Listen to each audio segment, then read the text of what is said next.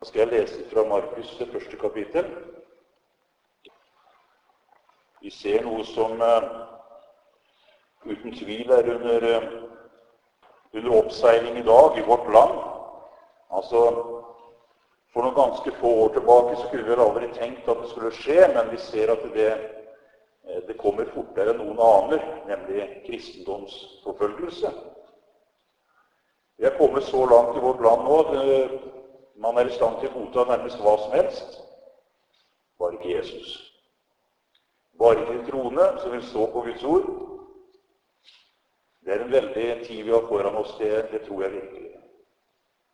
Om ikke Gud sender en gjennomgripende vekkelse iblant oss, så kommer vi mer og mer til å oppleve det at disse mørkets makter, mørkets krefter, kommer til å bli sluppet løs over oss som vi aldri har sett det iblant oss før. Det må vi regne med, altså. Så dette er alvor. Jeg skal undre meg på hvor mange av dem som fyller kirke og bedehus blir av under en slik forfølgelse.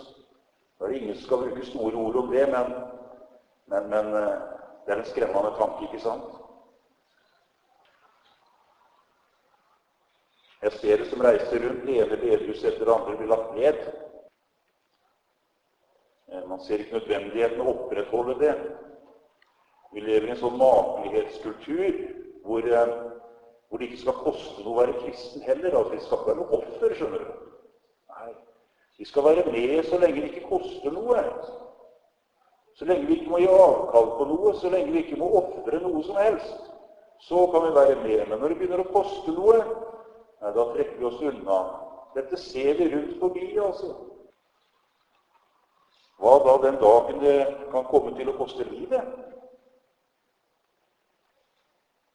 Da du hverken kan kjøpe eller handle. Da du blir satt helt utenfor. Men det har vi løftet på i Guds ord, altså den dagen skal det være en der å ta seg av oss. Også som aldri før. Som vi aldri har opplevd før. Men altså, det er dette veldig alvorlig. Det må vi trenger å legge inn over oss også, at det er bare én som kan berge oss igjennom.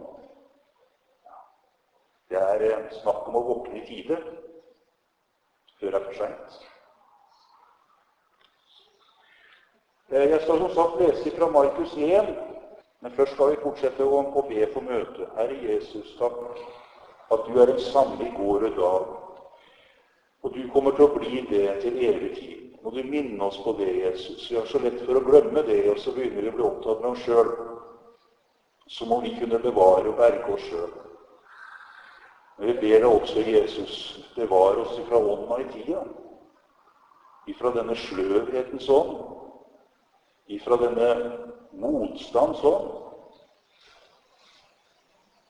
ifra dette som vil føre oss en annen vei enn den du har lagt opp for oss. Og du ser nåde til oss, Jesus, i kveld. At vi må få høre din røst, høre ditt ord, få lov til å tro at det vi hører, det er ditt ord til oss. Noe vi kan bygge på, noe vi kan klynge oss til, noe vi kan regne med som sant og visst. Vi ber om din hellige ånd til det. Amen. Der står det da fra det 14. vers i Markus 1, i Jesu navn. Men etter at Johannes var satt i fengsel, kom Jesus til Galilea og forkynte Guds evangelium. Han sa, tiden er fullkommet, og Guds rike er kommet nær. Omvend dere og tro på evangeliet.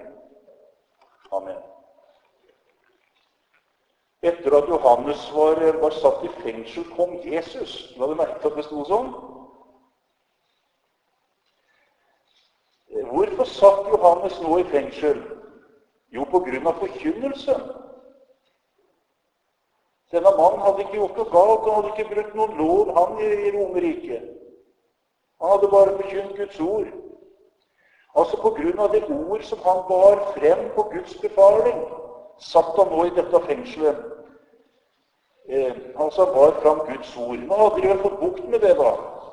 Når du har fått Johannes av veien, den mest voldsomme forkynneren. Når du hadde fått buret han inne, så var det vel slutt på dette. Nei, det var ikke det. Nå ble det altså sett fra deres side verre enn før. For nå kom Jesus. Vi vet jo hva oppstand det ble i Israel på grunn av han, på grunn av den virksomheten han drev. På grunn av hans forkynnelse. Så ble det sannelig ikke noe bedre for disse menneskene som ville ha bukt med Guds ord, ikke sant? Og så forfulgte de han, og så til sist så fikk de jo da naglet en kors, noe som jo var et rop ut til jødene om at denne mannen er slett ingen kommet fra Gud. Men tvert imot, for bare se, han henger på et tre. Sant? Han er altså med Guds forbannelse, som vi kan lese i Galaterne 3:13. Som igjen er et sitat av 5. Mosebok 2:23, om at den som henger på et tre, han er forbannet altså. Det var et tegn på at et menneske var forbannet av Gud. Djevelen, han visste hva han gjorde da han fikk Jesus korsfestet. Eller rettere sagt, han trodde han visste det. Han visste hvilken virkning det ville ha på jødene, nemlig. Han som var virksom i dem som brakte Jesus til en død nettopp på korsets tre. Han skulle liksom ramme ham særlig den slags død. At det var vår, min og din forbannelse han var, ja, det må jo Guds ånd åpenbare oss. Og det var det også noen som så i den tida. Og som Paulus jo skrev i Galaterbrevet, som vi hørte nettopp. Født under loven. Født av kvinner, født under loven. For å kjøpe dem fri. Han var altså kommet for å bære vår forbannelse på sitt legeme. Over sin person. Derfor han var der. Hva så da Jesus nå var brakt av veien? Da ble det vel bedre. Da ble det vel stille og rolig i Israel. Nå hadde de endelig fått bukt med ham. Og denne forkynnelsen av riket som Jesus sier. Altså et annet rike enn det de var opptatt av. Men nei, nå hadde de selv, uten hverken å ville det eller forstå det, åpnet vei for at Den hellige ånd kunne ta bolig i et hvilket som helst menneske. Denne adgang altså ble nettopp åpnet ved at Jesus Kristus døde på korsets tre til en soning for all verdens synd. Nå kunne Den hellige ånd bo i et hvilket som helst menneske, også treller og trellkvinner, som det står. De største syndere kunne Den hellige ånd ta bolig i ved ord om Jesus. Det var altså verre enn noen gang for de som sto Guds ord imot. Det var jo nettopp det som skjedde. Nå kom han altså og fylte disiplene, og mange i tillegg til dem. Ved et tilfelle så mange som 3000 på en dag, kan vi lese Apostelgjerningene 2. Vi kan jo spørre, ble det verre enn noen gang før? Ja, det gjorde det virkelig altså. Ser hvordan Gud seirer over sine fiender. Det er ingen som kan makte å slå ham ned. Det er umulig. Men så skjer det da, for de ga ikke opp. Det skjer jo det at denne motstandsånd begynner å forfølge dem som har Den hellige ånd. Altså de kristne, de troende. Med det resultat at de spres utover hele den da kjente verden og bortenfor det. Og etter hvert så nådde det jo helt opp til oss også da, ikke sant? Til mer fienden kjempet imot, til mer gikk altså evangeliet fram. Gjennom hele historien så har jo djevelen ved disse her vilje redskapene sine forfulgt evangeliet. Noen ganger så har det forfulgt det brutalt med sverd, med straff, med grusomhet. Alle slag, og andre ganger så er det gjennom filosofer og kloke mennesker som har kjempet for å overbevise sine medmennesker om at dette her går det ikke an å tro på. Ikke sant? Og ved å føre vranglærer inn i menigheten, sånn som i Galatia, for å prøve å få bukt med dette her. Paulus, han som selv hadde vært en av disse forfølgere av evangeliet, vet du, han satt nå selv som fange på grunn av den samme forfølgelse. Og da sier han noe som gir oss en grei forklaring på dette som vi nå har vært innom. Han sier, for dette evangelium det jeg lider vondt. Like til det å være lenket som en forbryter. Og så kommer dette, men Guds ord ikke bundet. Det finner alltid sin vei, altså. Uansett. Vi leser fra Lukas 25. Da åpnet han, Jesus, deres forstand, så de kunne forstå skriftene. Og han sa til dem, så står skrevet at Messias måtte lide og oppstå fra de døde den 3. dag, og at i hans navn skal omvendelse og syndenes forlatelse forkynnes for alle folkeslag fra Jerusalem av. Det var altså besluttet i Guds råd, derfor så har de ikke kunnet stanse dette ordet til denne dag. For Gud har besluttet dette. I åpenbaringen av 14,6 så leser vi om en engel.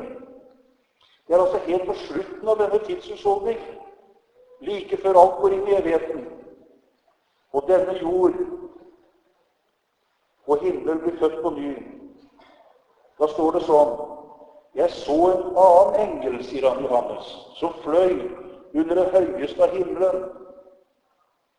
Hør nå, han hadde evig evangelium å forkynne for dem som bor på jorden. For alle nasjoner og stammer, tungemål og folk. Helt på slutten av tida forkynnes ennå evangeliet, altså. Hvem denne engelen og hva det egentlig betyr, det vet ikke jeg. Men i alle fall vet jeg at Gud ville at evangeliet fremdeles skulle bli forkynt for dem som bor på jorden. Altså helt til det siste skal dette Guds ord forkynnes. Men det skal finne vei. Hvilket Guds ord det? Jesaja, han forkynner i sin tid, mange folkeslag skal gå av sted og si, kom, la oss gå opp til Herrens berg, til Jakobs Guds hus, så han kan lære oss sine veier, og vi vandrer på hans stier. For fra Sion skal loven gå, og Herrens ord fra Jerusalem. Dette er sitert i Matteus 4,2. Hvilken lov det som skal gå ut fra Sion? Er det loven, den som jødene forsøkte å rettferdiggjøre seg selv ved?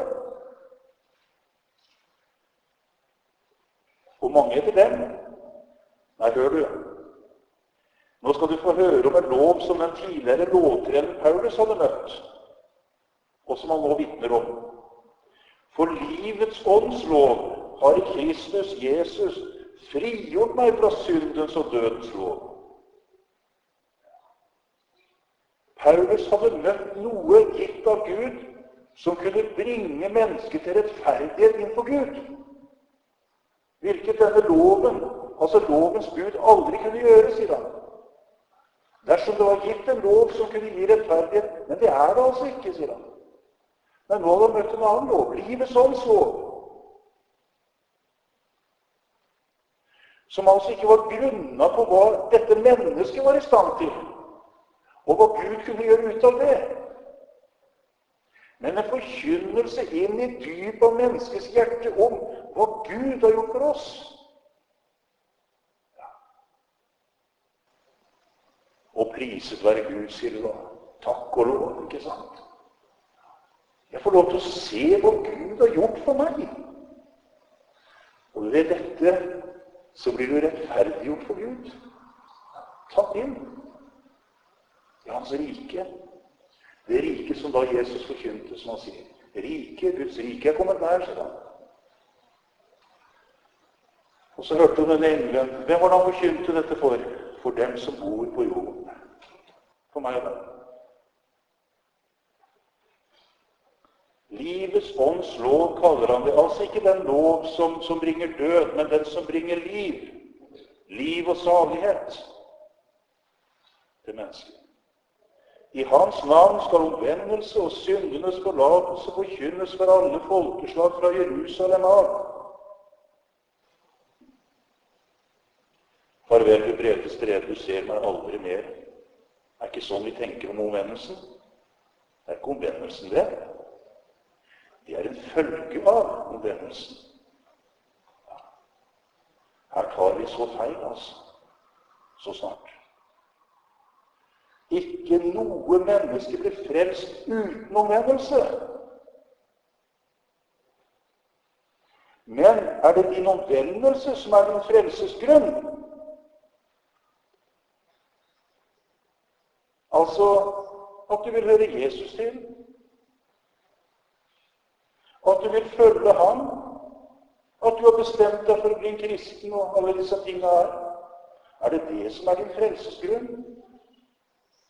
Kan vi i noen som helst slags sammenheng gi Gud noe som er fullkomment for ham? Hvor mye er det verdt, dette som er grunnet i vår vilje? Hvor mye er det verdt når det kommer til stykket? Det har du vel oppdaget, ikke sant? Ja. Guds ord sier om vårt hjerte, svikefullt av hjerte, mer enn noe annet. Det kan ikke leges, det kan altså ikke bli bedre. Hvem kjenner det, spør han. Det er altså tvers igjennom forderva, som vi sang i denne gamle sangen. Hans Nilsen Hauge sang den ut på jordet da Guds ånd møtte ham på en spesiell måte. Vis meg fordervelsens avgrunn i meg. Det er menneskehjertet, det. Så kan vi jo spørre, kan det komme noe godt ut av dette, noe ut av dette som kan kalles godt for Gud? Nei. Hva består da denne omvendelsen i? Den som Gud har behag i, altså. Når det ikke er en moralsk forbedring, hva er det for noe da? Om du gikk ut på gatene og spurte folk, sånn store og hele i byene der og sånn, så er det kristen omvendelse for noe. Jeg er sikker på det, du kan være helt sikker på det, at de fleste de ville svart en moralsk forbedring. At man slutter med noe og begynner med noe annet. At man legger om livet sitt og begynner å leve på en annen måte. Nesten alle ville svart det. Det kan du være ganske sikker på. For de er åndelig blinde, de vet ikke hva det er for noe. Men det er vel ikke du? Altså, eventuelt følge av omvendelsen blir sett på som omvendelsen selv. Og så begynner man altså det såkalte kristenlivet sitt da på denne måten, og så fortsetter man med det. Og så ender man ved en stengt himmeldør. For ikke noe av dette kan åpne Guds himmel for et menneske. At du lever moralsk godt og rett. På ingen måte. Det lyset du ser av den pæra der oppe under taket, det er ikke strømmen, det er ikke elektrisiteten, ikke sant? Det er bare en følge av den. Hva er da omvendelsen? Det er troen på syndenes forlatelse.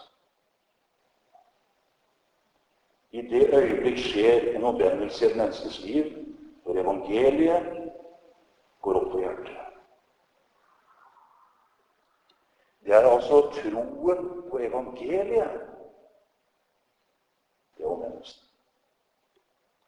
Som Paulus skriver det til romerne, vet du ikke, skriver han, at Guds godhet driver deg til omvendelse. Guds godhet driver deg til omvendelse. Er ikke evangeliet, Jesu Kristi gjerning her på jord til synderes frelse, nettopp en åpenbaring av Guds godhet? Visst er det. Ved dette, står det i Johannesbrevet, er Guds kjærlighet åpenbart iblant oss. Ved dette, at han sendte sin sønn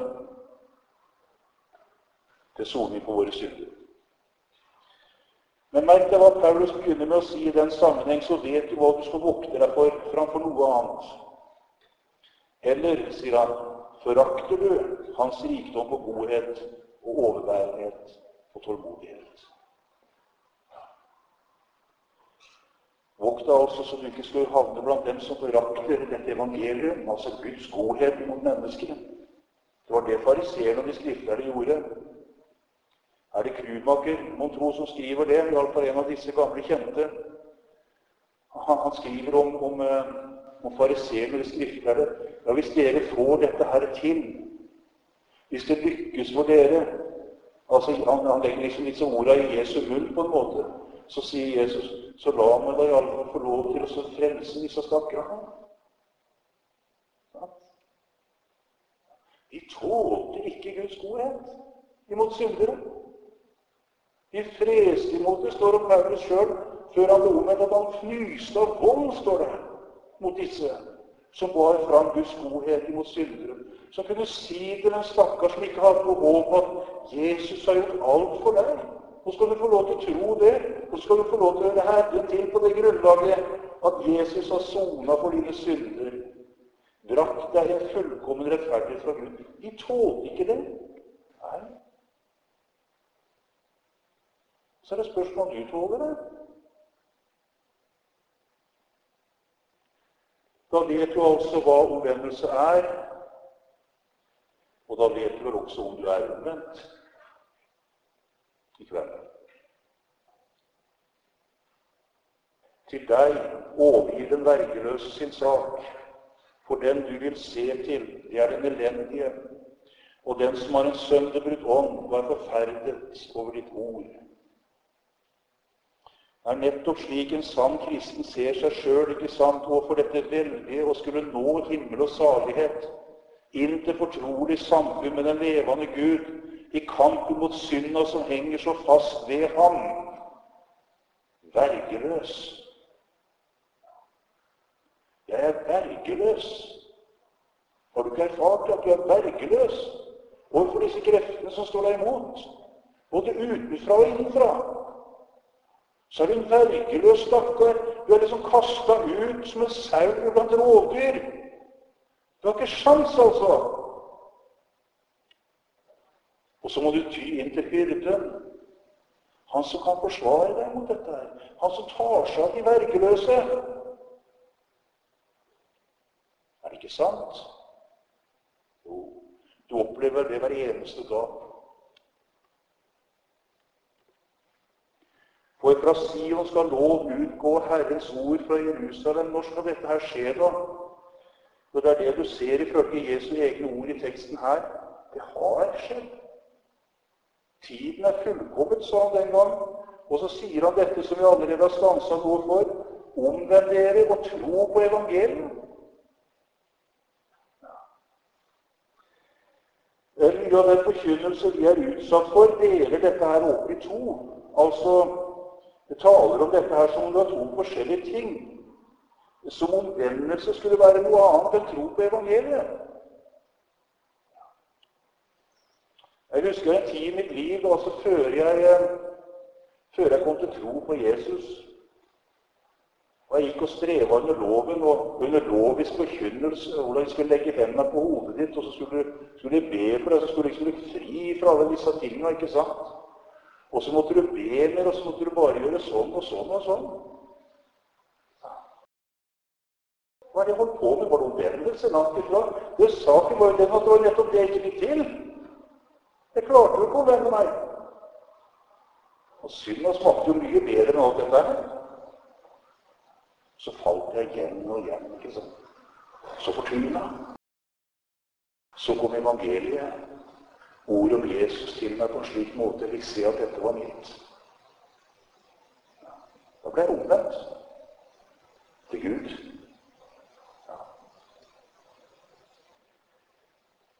Hva skal vi dømme oss etter, du og jeg, til slutt? Den dag vi måtte stå for Gud, skal vi da få forskjellig dom etter dem av oss som har syndet mest eller minst her i kveld? Så det blir litt annerledes for deg, for du har syndet mindre i livet ditt enn det jeg har gjort, og så videre. Er det sånn vi skal dømmes? Forskjellige dommer? Det er slik naturlige mennesker ser det, vet du. Vi kan ikke se det annerledes enn at det har noe med dette her å gjøre. Men hør nå hva Paulus skriver om det. På den dag skal Gud dømme det skjulte hos mennesket etter mitt evangelium ved Jesus Kristus. Altså ikke etter de åpenbare synder, det som er synlig for alle, men det skjulte hos mennesket. Altså det bare Gud ser og kan bedømme rett etter mitt evangelium, sier han. Skal vi stanse bare litt for det nå til slutt? Det er viktige ting, altså. Når fariseerne og de skrifterne møtte Jesus, da ble det skjulte hos dem, åpenbart. Ja. Ikke dette her som vi kunne stå og fremstille på gatehjørnet, ikke sant? Nei. Så fromme og så hellige mennesker, da kom det skjulte fram. Det måtte gjøre det. Når du møter Jesus, er det evangeliet, altså ikke Jesus som du forestiller deg i og etter din tanke, men evangeliet, da åpenbares det skjult hos deg.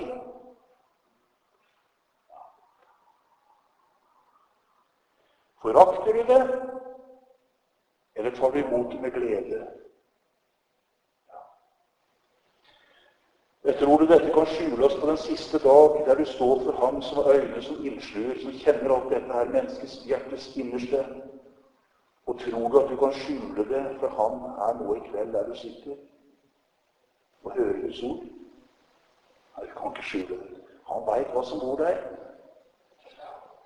Og nettopp dette evangelium bringer det skjulte frem for ham. Ditt forhold til evangeliet, det er ditt forhold til Gud. Det er mange som kan leve et moralsk godt liv, et såkalt kristelig liv. Det kan se så godt ut for mennesker. Det kan se så gudfryktig ut, så hellig ut, så rett ut. Men ikke noe av dette taler sant om ditt forhold til Gud. Det var nettopp slik fariseerne var. Ditt forhold til evangeliet, det er ditt forhold til Gud. Og det er ikke mulig for en menneske å ha noe annet forhold til Gud enn det som er grunnet på evangeliet. Det vil si det som er grunnet på hva Gud selv har gjort for deg i sin sønn, Jesus Kristus.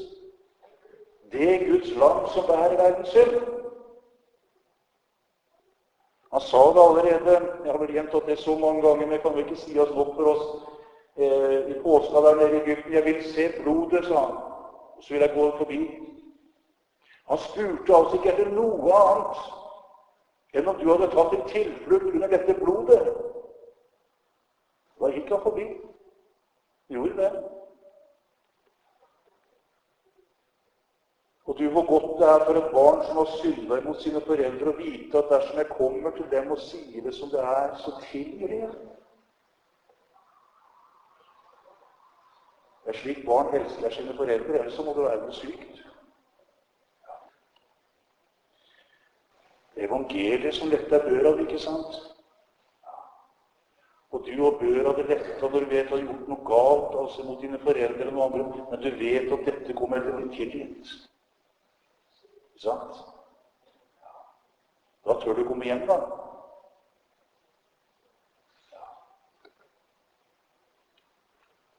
Og hør da ord om Jesu og Jesu ord til slutt her. Men etter at Johannes var satt i fengsel, kom Jesus til Galilea og forkynte Guds evangelium. Hør det en gang til nå. Det var det Jesus gjorde. Han forkynte Guds evangelium. Ja. Han forkynte altså det samme som denne engelen som fløy under øyet av himmelen, og som hadde et evig evangelium å forkynne dem som bor på jord. Jesus forkynte evangeliet.